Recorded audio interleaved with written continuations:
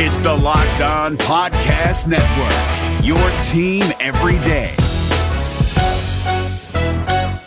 Introducing Built to Last, a new podcast by American Express. I'm Elaine Welteroth, and I'm excited to host the debut season where we will be deep diving into the stories, history, and continued legacy of small businesses that shape American culture. Through these important conversations, we'll hear how the Black business leaders of our past have inspired today's Black-owned small businesses and communities. Join us for the debut season of Built to Last on Spotify, Apple, YouTube, or wherever you get your favorite podcasts. Who they think they're gonna beat them Bengals?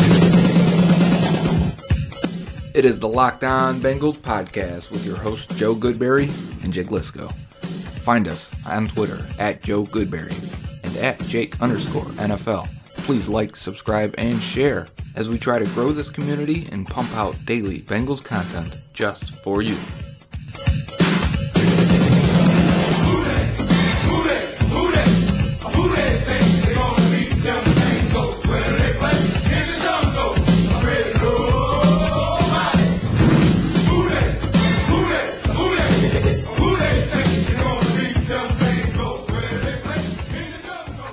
What up, Bengals fans, and welcome to another episode of the Locked On Bengals podcast.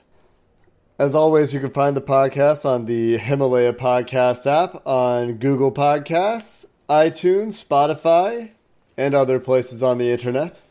Go check us out. Give us a rating. I haven't asked you to do this for a while. Give us a review if you have the time, if you have the thoughts. We do read those. We will take your feedback into account. We do appreciate all of the ratings and feedback we get. Today, Joe, we've got countdown to kickoff number 67 days until the regular season kicks off. That's getting pretty close to 2 months' time. Yeah, and if you're like me, these months fly by. We've kind of gotten to that point, but I think what Joe's saying is if you have kids and they're always in your hair in the summer, there's no free time, so the days just go. I think it's got to be true. Someone has to scientifically be able to back this up, that the days go by faster as you get older. Yeah, that's absolutely true. Like with science, right? I don't. I did read the science behind it once, and it's not the explanation that like makes sense is that everything just relatively is less time, right? When you're 3 years old, 1 year is a third of your life. When you're 30 years old, it's 1/30th of your life. But that's not actually why. That's not the answer. No, there's some like hormonal or chemical change, I think, that impacts the way we perceive time passing, I think. So it's not. So we're not like digesting everything through our brain that we see as a 5-year-old because, you know, you're going through school the first time you're 6, you're just everything is blowing your mind. I think that's part of it. Right now, you just days go by and you don't even remember a moment from those days. It's true. We'll look it up at the break. After our first break, we'll come back and we'll tell you why time seems to pass faster as an adult, according to the internet. And it's not because you're drunk. Well, it might be. It could be. I mean, you certainly lose time that way, according to people I know who've blacked out. I've never blacked out. Me neither. Not from drinking, at least. All right. Our number 67 on the countdown to kickoff, Joe. Yep. Is another offensive lineman, of course. Can anyone else wear number 60s? I guess the defensive lineman could. Yeah. Oh, yeah. Has there been? Bengals Yeah. Have any defensive linemen in the 60s? I don't think so. Not right now. Just going off my memory, no, I don't think so. I did remember some 70s on the defensive line. Kerry Wynn we did do. But I was going to say Langston Moore is what I wanted to say. Oh, we already did one. Niles Scott is 69. We talked about him literally yesterday. Speaking of not remembering things. There it is. Not planned. Oh, man. That's the only one, though. That's it. Okay. John Miller, the free agent signing from the Buffalo Bills. Buffalo Bills fans weren't too upset to see him go, but he was a third-round pick and a rookie starter for Buffalo. He had a great, relative to his career, second professional season when he graded out at a 70 overall on 1,047 snaps for Buffalo. Yep. Lost his job to Vladimir Dukas in 2017. and then started again in 2018. Again, 65, solid starter. Lost a little bit off his run blocking from his best year in 2016, but has been a solid pass blocker for his last 1,000 snaps in the NFL.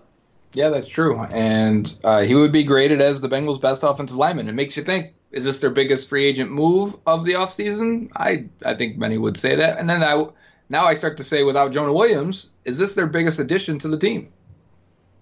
I mean, it's to the team overall? Sure. Think about it. I mean, projecting, we could come back at this and say, oh, no, Drew Sample was. Or we come back and say, oh, no, Jermaine Pratt was. B.W. Webb had a great year. Kerry Wynn. I mean, unlikely. Yeah. But point being is... Jermaine Pratt. Yeah, it could be Jermaine Pratt. But as we say here today, John Miller is their addition. And I think it's a lot of it is addition by subtraction because Miller is okay. He's a solid starting guard in the NFL. And what they had there at right guard wasn't. And Redmond wasn't the worst. I actually like Redmond a little bit more than Bobby Hart because he is a solid run blocker in terms of power and the nastiness he has. The traits, right? Yeah, traits, definitely. But with that came a lot of over-aggressiveness, and I think that's where he got beat in pass protection, and then the penalties, consistently, horrible with penalties. Yeah. And those are two things Miller instantly upgrades, is he's better in pass pro, and he takes less penalties. Yeah, Miller has 17 career penalties and almost 3,000 snaps, compared to one season, 10-plus for two guys on the Bengals offensive line. Right, I think it was 12 or so. I made a video of all of Alex Redmond's penalties. Yeah. I will say that, like many other guys, Miller was generally very, very good in pass protection, and it does get easier by PFF's grading, at least, when you start going away from tackle. Centers and guards generally don't give up many pressures in PFF system. You think that's adjusted? Yes. You know what I'm saying, right? If a center gives up a pressure, it's worse than than a tackle giving up a pressure. Almost always. Although, there is an article, good segue, to how PFF grades run blocking and pass blocking. Two separate articles up there right now. If you're interested in PFF's methodology, go check those out. I find them really interesting because I used to work for PFF. I used to be on that side of the wall, I guess you would say, and I'd be able to see the play-by-play grades. And I found that on a play-by-play basis, I very rarely saw a play and was like, you know what, I don't agree with that. There were a few. There's a handful, right? There's a couple every game, but for the most part, I thought they were pretty good. I came to the same conclusion. I did my own grading for the Bengals, offensive, defensive line, the first year I did it, and I want to say this was like 2010. And I did it for a couple years and for my own keeping because I wanted to learn more about those positions anyways. It's not often I focus on the trenches before this. And then PFF came along, and they became more in-depth, more open with how they're doing it. And I'd compare stuff, and I'd say, actually, at this point, I trust that they are seeing almost exactly what I'm seeing. I don't need to continue to do this. Yeah. But, yeah, there are going to be a few plays where you're like, you know what, I can't fault the guy for it. Or, there will be a penalty where it's like, I don't think that was a penalty, but they have to knock him for it a little. Although I think they do even adjust that. Anyway, John Miller... And I was going to say I've showed them plays before also at PFF and say, hey, I disagree on this. What'd you guys see? And actually, they've come to an agreement afterwards after I show them something and say, oh, yeah, you're right. Actually, we'll adjust. So that's what you want to see from, something like that. They do have multiple rounds of review as well, but let's go back to John Miller. No, we're talking to John Miller. John Miller right now. John Miller, drafted out of the University of Louisville. You think that helped bring him back to Cincinnati then? Louisville University? Which one is it? University of Louisville. Yes. Yeah. I do. I was actually thinking about that. All these free agents seem to have ties to the Bengals organization, the new coaches, or the city. Yeah, location. And he's from Florida, but he did go to Louisville. I don't know. I don't know what the connection was. He, as a high school recruit, was the number 61 offensive lineman, according to GoCards.com. He is a 3-star prospect. 84th best prospect in Florida, according to SunStateFlorida.com. He won a state title. 6A state title, whatever division that is in Florida, was an all-Dade County offensive lineman. I imagine Dade County has some good football. Oh, I imagine so. You know what I've been looking at lately since we've been doing this, and maybe the last 10 players or so, we'll usually pull up the player, go on PFF, to refresh our memory and, go over some grades and stuff. But I've been going to preseason grades with a lot of these guys because a lot of them were backups and played most of their snaps in preseason. When you go for John Miller and you look at 2016 and 2017, he's got elite grades in pass protection for both of those 4 games there, 87.3 and 88. Now, what does that mean for preseason? I would probably digest that as not much of a scheme attacking him. They're not doing a lot of stunts, twists, and blitz and things like that. That's just man versus man, and he's winning. And at the very least, that tells you that he's going to beat up on some bad guys, and you're going to face some low-end competition often. I think it also, like you said, he could also just be out there deeper in games. Right? Like he might have been fighting for a job, so he might have been getting snaps against second-team guys sometimes, and he's a 4-year NFL vet at that point. This was 16 and 17, so year 2, year 3 for him. Okay, yeah. But yes, I do agree that he could have been out there because the one season it was 144 snaps or so, which is that's a lot. Pretty significant. Yeah. So John Miller expected to upgrade the right guard position for the Bengals in 2019. They will have. He's one of 13 offensive interior linemen on the roster. I didn't actually count. It's a lot. He's the one with the surest starting spot. I guess Billy Price is a for sure starter too. Those 2 guys you can lock in. Left guard is a question. And now left tackle. I think left tackle isn't much of a question. Well, that's what I mean. And now it is. Yes, okay. Sorry, I misunderstood. Not that left tackle wasn't a question, but Cordy Glenn more. Talking about the interior line, though, the only question is really at left guard. Will it be John Jerry, who we'll talk about sometime soon? Will it be Christian Westerman? Will it be insert interior offensive lineman on the Bengals? Trey Hopkins, Michael Jordan. Right. There's many. Yep. I forget what I was going to say about Miller. I had one other thing. Oh, is that while he grades better as a pass protector and less penalties, that's not the only thing I think he does well. When I watched him, and I posted a 3 or 4 minute video on The Athletic, it was on the run game when I broke down the Rams run game, and their one outside mid zone, really you can call it, run play that they're going to use a lot, that the Bengals will probably use a lot. And then I put a bonus video at the end, was John Miller versus the Bengals. I want to say that was 2016. It could have been 2017. But I think it was 2017. Anyways, Miller had a decent game, and I posted all of the snaps from that game on one video. And it tells us, I think that game represents and tells the story. At first I was watching it because I'm comfortable with the Bengals players, get a good evaluation, right? But I also posted it because I think it's a very good representation of his strengths and weaknesses, and him being a big, powerful guy that can actually move a little bit makes him a decent run blocker trait-wise. One of his worst graded games in 2016, was against the Bengals, that game you're talking about. Maybe it was 2016 then. 2016, yeah. That's what I'm talking about. I said 2017, so I wasn't sure, but I remember... he only played 4 games in 2017. In 2016... his second worst graded game came against the Bengals in Week 11. He allowed 3 pressures and a hit on the quarterback.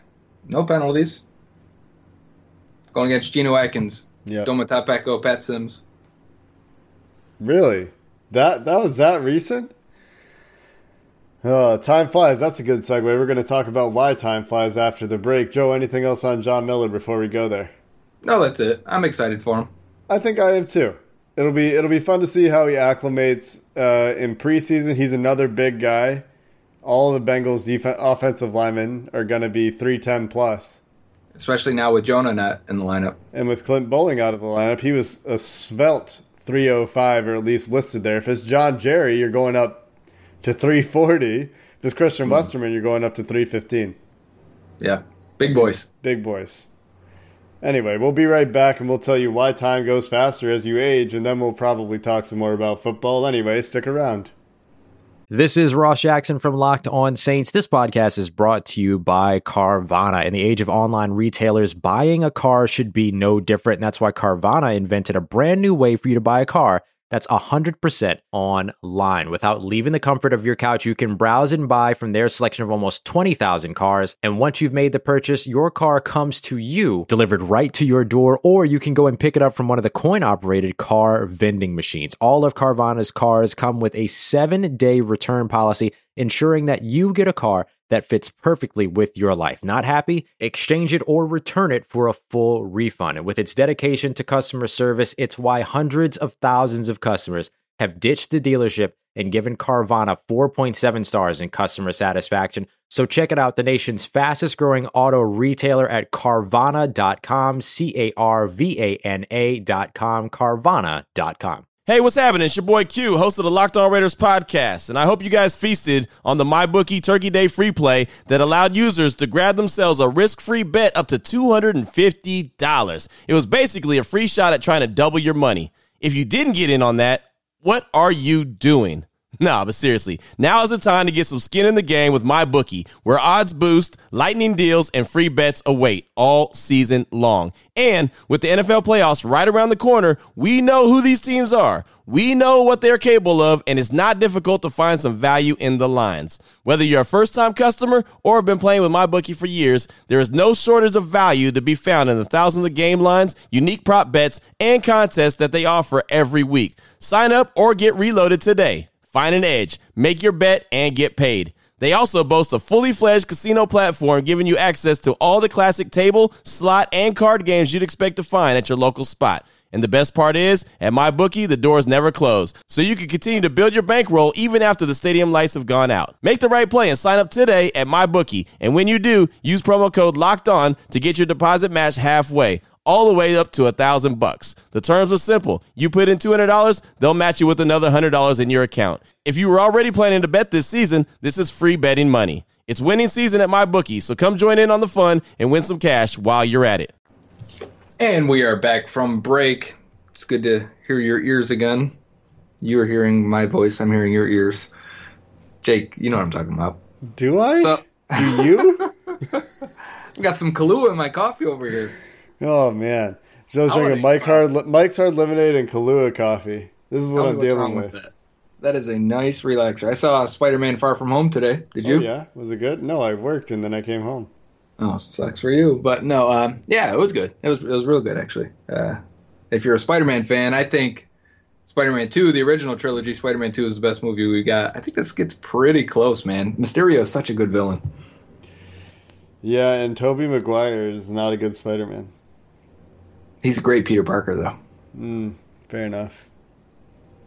Yeah, it was hard. It was really hard to forget that it was Tobey Maguire when he put the mask on, you know?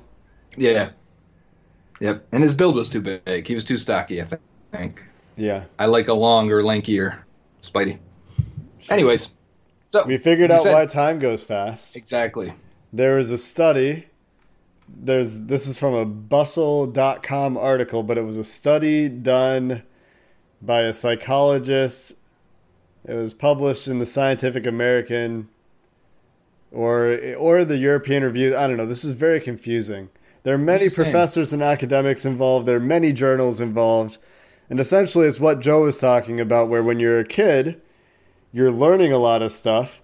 And when you're learning things and processing new information, time slows down. When you're an adult and you have more routine in your life, there's less new information to process, and thus time seems to move more quickly.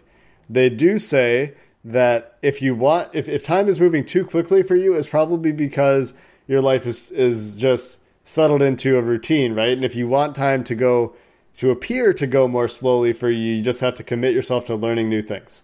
I don't know if that's true. I feel like I do a lot of new stuff all the time in terms of learning and trying new things. I don't feel like there's enough time in the day. I feel like I'm on a 20-hour day clock now. All right. So, football. I mean, I'm just reading the science here, right? Yeah, I guess who am I to dispute a bunch of journalistic reviews and scientific peer reviews? Scientific journal reviews, not journalistic. That's what I meant to say. Yeah. That's why I tried to correct it on the second take there. There you go. Just edit out that first one for me, Jake, and we'll move on. Okay. As if I edit this podcast. Right. or else this last 5 minutes wouldn't be here. Anyways, so football. Right. PFF had a ranking of, this is for ESPN Insider. So if you're like us, you don't pay for that, and we cannot actually see it. But we did see the Bengals were ranked pretty low, and this was based on talent of the roster. Yes. I'm asking you. Yes. Where are they ranked? 27th or 25th? 25th. I got to admit, my first reaction to that was, that makes sense, because I feel like more of, and it wasn't, this isn't PFF. I think if you asked any national pundit or analyst to rank the Bengals roster or the team, I think they'd put them in the bottom 10, easy, and maybe bottom 5, as the Bengals are here. But so for PFF to do it, I wonder if that's a results-based grading thing because I've said this plenty of times, I feel the Bengals were, many of their players, most 50 of them, were playing below our expectations for much of last year, if not for the last 3 years. And if that's the case, and it was reflected in their grading, you can see it. And so I wonder if they now view somebody differently than we do, right? So we may view CJ Uzomah as, he's a decent player. He's got some attributes. He's got some things we like about him. He's got some traits. But he's never really been a consistently good player, and PFF will represent that in their grading. And I could also say, well, he's never been actually used or schemed for or used in a way that makes him look like a good player consistently. I don't think he is that, but you know what I'm saying, Jake? So PFF would obviously have a lower opinion of someone like that, like they have a low opinion of John Ross right now, and based on the production he has put on the field, then I think a Bengals fan would, of looking at Ross and saying, no, he is, at least trait-wise, something that almost no third receiver in the AFC North has. In the AFC North, that's a pretty small scope of comparison.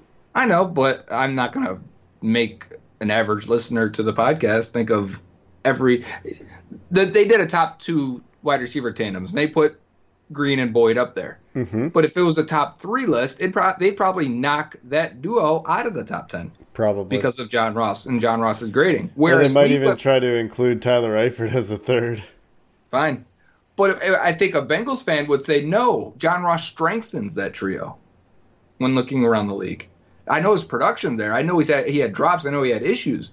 But you put John Ross on a lot of receiving duos, and he's the third guy, you feel much more confident about that unit than replace him with anyone else on this roster. Yeah, maybe if he was a second-round pick. Right. Third, then whatever. You're right. You take different the perception. Different. Exactly. And that's my point. The PFF article, the only quote we have here, and this is on BengalsWire.usatoday.com, the biggest weakness was linebacker. Nick Vigil was the best graded linebacker for the Bengals last year, 59.5. I talked about this yesterday. He hasn't graded well for Pro Football Focus. We've also talked about the fact that he has showed us all of the individual tools required to be a very good NFL linebacker, but he hasn't showed them all to us at the same time. He's the example of we're using then, of what I was just saying, too, exactly. On the defense. Right. So we feel comfortable with him being one of the 3 linebackers. I don't know about comfortable, but there's reason for optimism. I don't know if I'm comfortable with Nick Vigil as one of my top 3 linebackers. If Nick Vigil's one of my top 3, I'm okay. Top 2. Right, because that's the truth, it is 2. And then I feel a little bit more shaky about it. If Nick Vigil's your 3rd linebacker, yeah, but he's your 1st linebacker right now. I get that. And anyway, the optimism is that we think he could play if he puts it all together. Exactly. Right. The Bengals linebackers last year missed 40 tackles, which is a lot of tackles, because this isn't just getting outrun to a point. This is, I tried to tackle a guy and failed to. Because I got pushed off. Yeah. And they allowed nearly 1,800 receiving yards on only 1,300 combined coverage snaps. So the linebackers were bad. See, I think that is extremely results-based. Yeah. But the eye test last year would also tell you the linebackers were bad. I also would say they were there was a lot of backups out there. And we already know this. We already know this is a bad unit. I'm not disagreeing. Okay. I think a bad unit was put in the worst situation for linebackers last year in the league. That is definitely part of it. it made them the worst unit in the entire NFL, hands down. You can't say that, like, I mean, you can say that here's a reason why they might be better next year, but you can't say that they were anything other than the worst in the NFL last year, which is what I think you were getting to. Yeah, that's what I'm agreeing. They are the worst. They were the worst linebacker unit, but and that's the point of the fan perspective or someone who hones in on a singular team as we do, versus maybe PFF here being very results based. They look at it and say, worst linebacker unit in the league. We say, yes, worst linebacker in the unit league, but here's why. And they could tell us why too, but probably in different ways. Yeah. I mean, maybe let's write this down and talk about it with, Mike, if we have him back on the show, or if we get, Steve or any of those guys. Right. Because then I could say to them, okay, how many other teams played middle of the field open as much as the Bengals, or even close in that range, by top third as much as the Bengals did? And maybe the teams that did it are teams that have like Luke Kuechly and Leighton Vander Esch in the middle of the field, and they're not getting gashed the same way. Exactly. Because you have the different personnel that make it work. Yeah. Yep. I want to see the cross there of teams that wanted their linebackers in coverage versus teams that had good coverage linebackers. Right. And the Bengals were on the end of, we want our linebackers to be targeted, but they're not good in coverage. Yeah, you could make one of those four-way grids with that. I can't even wrap my mind around those around. Two axes. The one axis is, do I want them in? Right. The other one is, are they good at? Right. And I think the Bengals would be on the far range. There'd probably be a cluster of 25 teams, a bunch of outliers. The Bengals would be the ones standing by themselves. So the big question is Lou Anarumo. Right. Is there any reason to believe that a first-time defensive coordinator that has exclusively coached the secondary for most of his career can fix the linebackers? Mike Zimmer's history would tell you yes. Right. But is Lou Anarumo Mike Zimmer? Only time will tell. That's the hope. And we talked about Anarumo a little bit when we first finally got some news on the defense, or some chatter, I guess, notes from camp. Yeah. And my point was, I think I want a secondary coach to elevate into that position in today's game against the passing game. Yeah, and you convinced me that makes sense. Especially, and then for linebackers, because our biggest issue has been, now they've been up and down in mixed results, I think, for the run game, but that largely, to me, is staying healthy and having the same 3 guys next to you or 2 guys next to you all the time. And just playing, doing your job. Yeah, and that's part of it. When you got a different linebacker next to you all the time, you don't trust that he's going to spill the guy to you, so you may jump in the hole next to him. Things that we definitely saw. Or your Vontaze Perfect. Right, and he went rogue plenty of times. So, and I think that caused a chain reaction, and it would cause a chain reaction if you couldn't trust your best or your leader of the defense, especially in the middle there, to do his job. Yeah. So, my point is here, if you can get the coverage to be better, at the very least with this unit, we would feel so much better about him. I don't disagree with any of that. I am curious to see if Lou Anarumo can be the next Mike Zimmer of the NFL. I would love it. It'd be great. The article goes on to list the wide receiver duo that we talked about as the strength of the team, and they mention safeties as wild cards. Jesse Bates in particular is the X factor. And right. I think, if Jesse Bates takes a step, now he's a top 5 safety. Yeah, because I think we've seen now the ceiling for Sean Williams. That's not a bad thing. Some fans really don't like Sean Williams. I think we received questions about this. We've talked about Sean Williams. Yeah. And one of the questions was, why do people hate Sean Williams? And it was like, exactly where I was going there. They do? Why? Right. That was my surprise, too. But I do get a lot of comments on Twitter of people that aren't big fans of Sean Williams or would like to see the Bengals upgrade from him. I think he is a strong starter, especially for a strong safety type. And the upside, the growth, the room for improvement, drastic improvement at that position is Jesse Bates. I agree with them completely, because if he does, that's not saying Bates is bad and needs to improve. What it means is he's very good already. And if he takes a step as a second-year player, and he's a young guy too. Exactly. If that's his floor last year, look out. This guy could be really, really good. And there's every reason to believe that's his floor. Exactly. So that's what we're saying. We've seen the ceiling of Williams, and we're okay with that. If you get an extended or very high ceiling for Bates, this is a really good unit back there. Yeah. So we'll take a look at next year's top safety duos, and we'll see if the Bengals crack the list. They didn't this year. No. There's some good ones in the league, though. It makes sense. Harrison Smith and his running mate in Minnesota, whose name I can't remember now. Good one. It's just Harrison Smith and a guy. Anthony Harris. 5. Yeah, Anthony Harris. That's right. Anyway, we're going to take another quick break. We'll be right back. I have one trivia question for you, Joe. Ooh, I'm so excited. You never hit me with the trivia. I hit our fans with trivia. Never me, though, Jake. Yeah, it's because I save it for when you're not here and I need to spice things up. Oh, great. BlueChew.com. Yeah, there you go.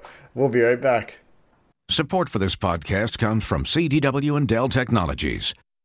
At CDWG, we get that migrating your agency to a hyper-converged infrastructure is challenging. Like me switching to decaf. Gotta do it, don't want to do it, but gotta do it. Whoa, slow down, friend. CDWG's experts can help simplify your transition from legacy to hyper-converged infrastructure with Dell EMC solutions that offer speed and agility. Do it, do it. Have you done it? Is it done yet? Why isn't it done yet? IT orchestration by CDWG. People who get it. Find out more at cdwg.com/Dell EMC. Support for this podcast comes from The First One with DJ Khaled, a new podcast only available on Amazon Music. What's up, y'all? This is DJ Khaled, and this is The First One. We hear from all the A-list music stars like J Balvin, Nas, and Kelly Rowland about songs that didn't change the game, but changed their life. It's almost like sometimes before you even get in the industry, it's like you set up to fail. And there's so many moments where you can win. And the winning is great, but it's so many things that you go through to get to the win. And so much more, who tell their stories about their first hits that took them to the next level, changed their life, overlooked to being overbooked. When I was recording the song, I already knew it was going to be a global hit. And I'm not joking, my G. I really felt it inside of me. I was like, I just can't wait to see it number one. Join me every Thursday with The First One drops only on Amazon Music. Let's go. Welcome back to segment 3 of the Locked On Bengals podcast. It is July 3rd. There's 67 days until the kickoff of the regular season. Joe pointed out that the preseason, of course, kicks off much sooner than that. We're going to be counting down guys as they're getting cut, as they're playing in preseason games. But before we get to any other football talk, the Hall of Fame game is less than 30 days now. It might be 29. Yeah, it's very early. The Hall of Fame game is such a weird thing. All those guys have to play an extra game. Yeah, and they want the starters to play. Yeah, so it's just kind of like that's their game number 1, and game number 5 ends so much sooner for them. You know what I'm saying? They don't play anybody in game 5. Not that they would. I think they also take.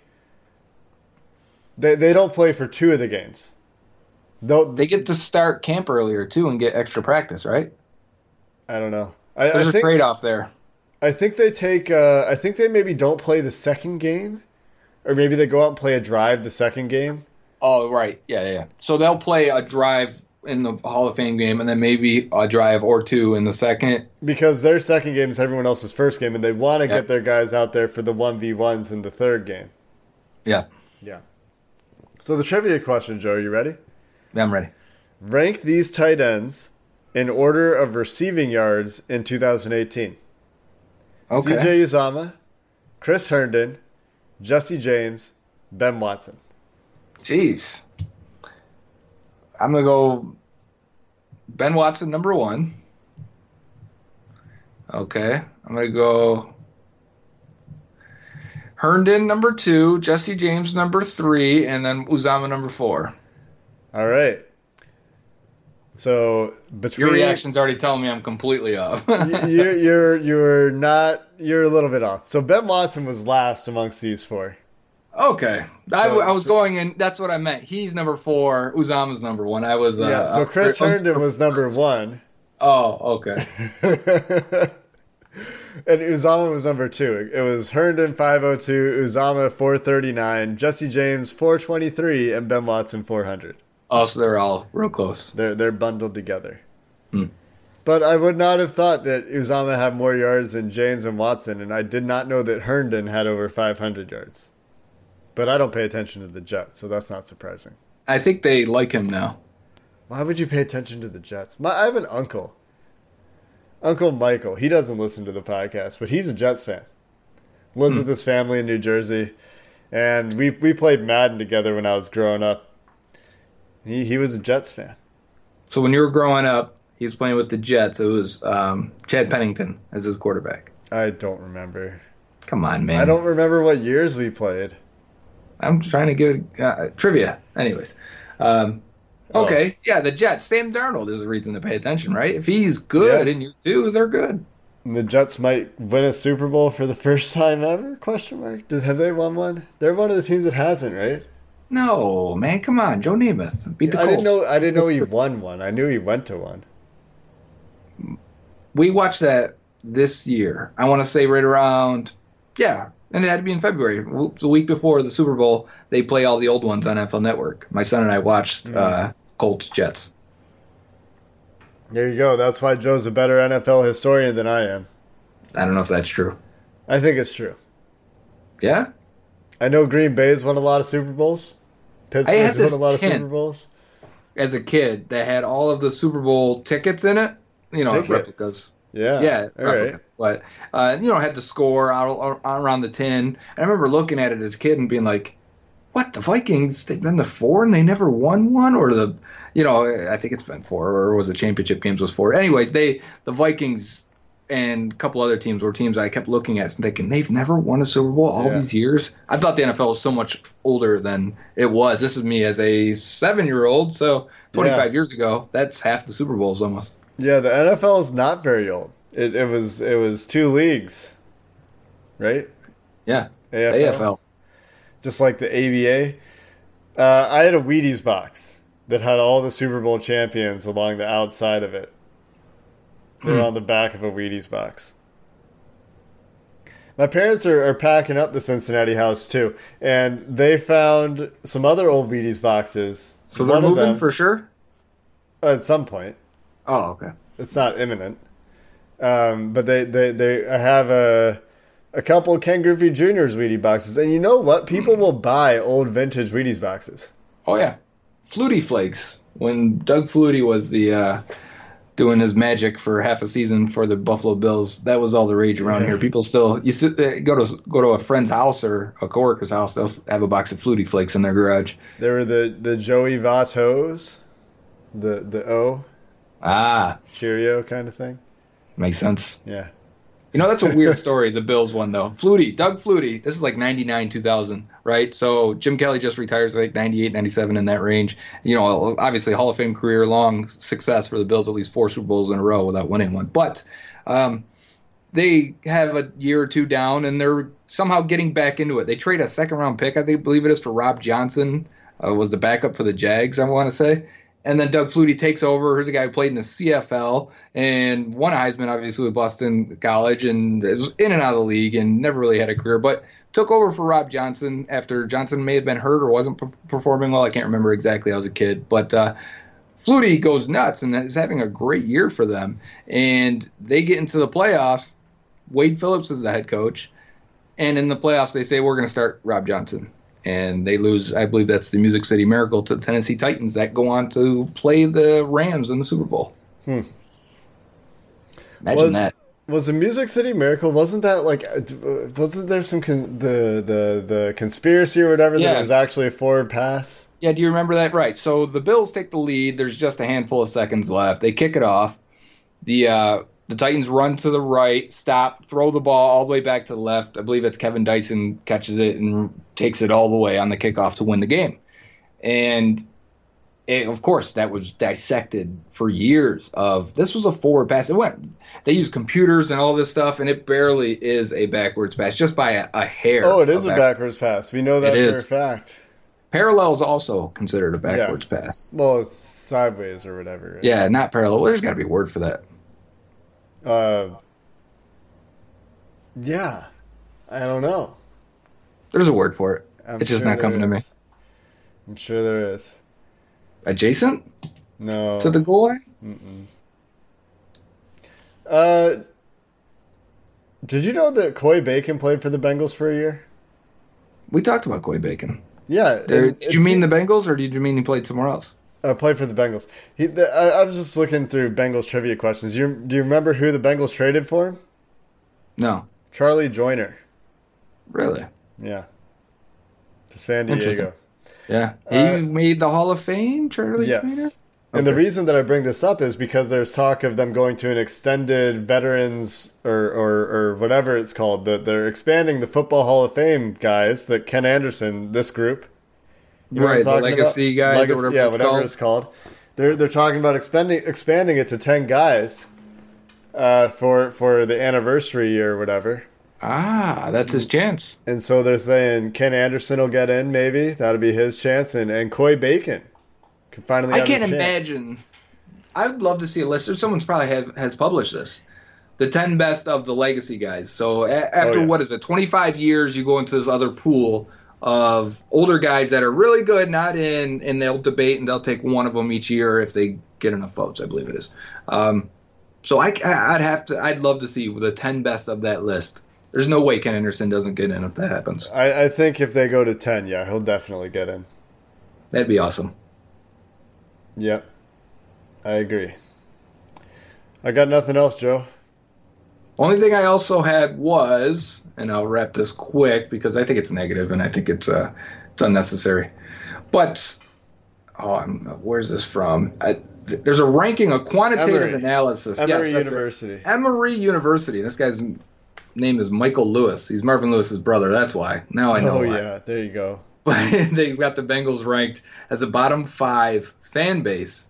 And he says this is a quantitative analysis, but he also will go on to say this will shed light on the questions of which teams have the most loyal or best fans. But as Jake pointed out as we were going over this before the show, it's basically who's willing to blindly spend money on their team despite results. And the Bengals aren't one of them, apparently. Which I don't know what that means. I mean, I agree with that. If that makes you a bad fan, then bat it up. Yeah. I mean, especially when it's a lot of fans in Cincinnati. I mean, we posed a question the other day on Twitter. Would you be interested in a Locked On Bengals meetup? And I think 80 people were into it. Yeah. But there are a few people that are like, I would love to, but I'm not giving Mike Brown any money. You know what? I got messages right after, too, of people that said they didn't want to do that, but they're considering going to the Bills game in Buffalo, and would I meet up then? Because then they're not giving Mike Brown money. Technically, you still are because of revenue sharing. A few people asked the same about Seattle, and I'm thinking about going to that game just because it's in my neighborhood. Man, week 1, that'd probably be awesome. Yeah, but do I want to go to Seattle to watch the Bengals get stomped in week 1? I'm not supposed to say that, am I? No. There are a couple things about that. One, you don't have to go to the game if you want to come hang out with us. And 2, we can. I think that speaks to the reason that a lot of Bengals fans don't like to go to the games is because it's their way of protesting ownership. Yeah, definitely. And I don't think that there's I don't think that relationship between ownership and fans exists very, very many places in sports the way it does in Cincinnati with the Bengals. No, it doesn't last long if it does normally. Yeah, if you get that, it only lasts a handful to maybe 10 years, not 30. Yeah. Yeah, it's weird in Cincinnati. Very weird in Cincinnati. Because normally something happens. Someone gives, either the city or the ownership. And you could argue that the city's kind of been given the last few years. Well, sure. I just mean in the other way. The city would revolt, I guess, rather that's what I mean. Like, they're not going to the games. Right. I thought you meant give, as in, the Hamilton County deal and stuff like that. They gave a little too much for that. But at the same time, they're not going to the games. But at this point, the NFL, you actually don't need to sell out your games at all. You don't. And we get to watch them. So there's no blackout rule anymore. Remember that? Remember those days? I do. Anyway, that's probably it, eh? That's it. There's a Canadian A for you. If you're listening to this on the 4th of July and you're celebrating the 4th of July, happy 4th of July to you. Have a cold one for me. Enjoy the fireworks. If you have fireworks, they're great in Cincinnati, but I think they're great in Cincinnati for Labor Day? Memorial Day? I can't remember. Which of those is the later one?